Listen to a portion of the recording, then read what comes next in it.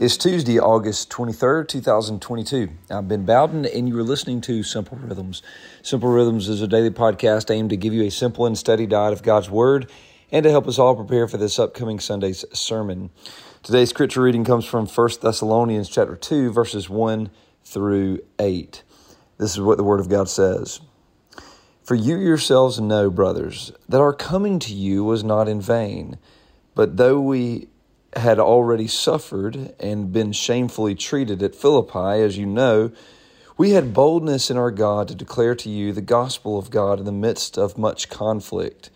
For our appeal does not spring from error or impurity or any attempt to deceive, but just as we have been approved by God to be entrusted with the gospel, so we speak not to please man, but to please God who tests our hearts. For we never came with words of flattery, as you know, nor with a pretext for greed, God is witness. Nor did we seek glory from people, whether from you or from others, though we could have made demands as apostles of Christ. But we were gentle among you, like a nursing mother taking care of her own children.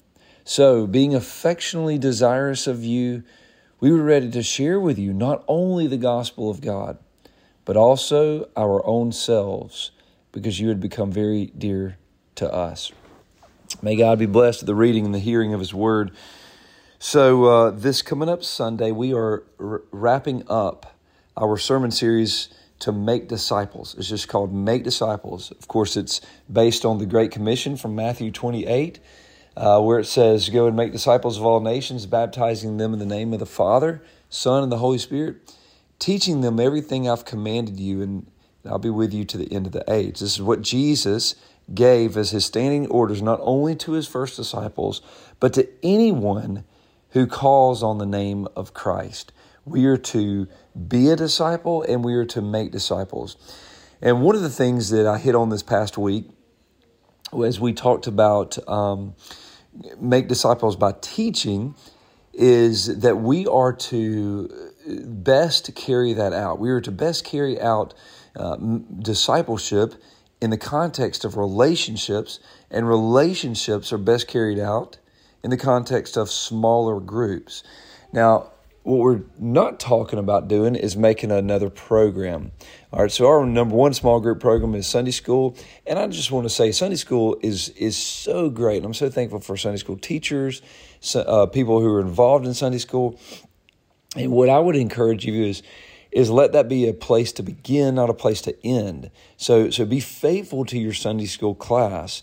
And as you are in Sunday school, one of the great things you can do is kind of rub shoulders with people. You look around, and there may be an even smaller group within that Sunday school that you meet with outside the walls of the church throughout the week, maybe for lunch, maybe have them over for dinner to your house.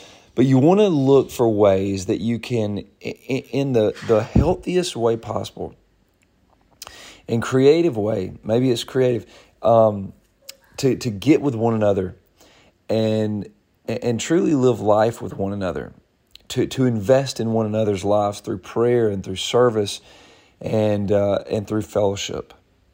Right here, we hear about Paul and his ministry to the Thessalonians, and he talks about how he had experienced a great conflict in Philippi, and he had been actually treated shamefully, but he still came to them, and he did not come to them with this arrogant tone, condescension, or anything else. Rather, he came to them with a posture of service. He says he could have demanded certain things because he was he was an apostle, but instead he cared for them like a mother nursing her infant child. And I tell you, there's nothing tender. There's nothing more tender. There's nothing more gracious than a nursing mother caring for her infant child.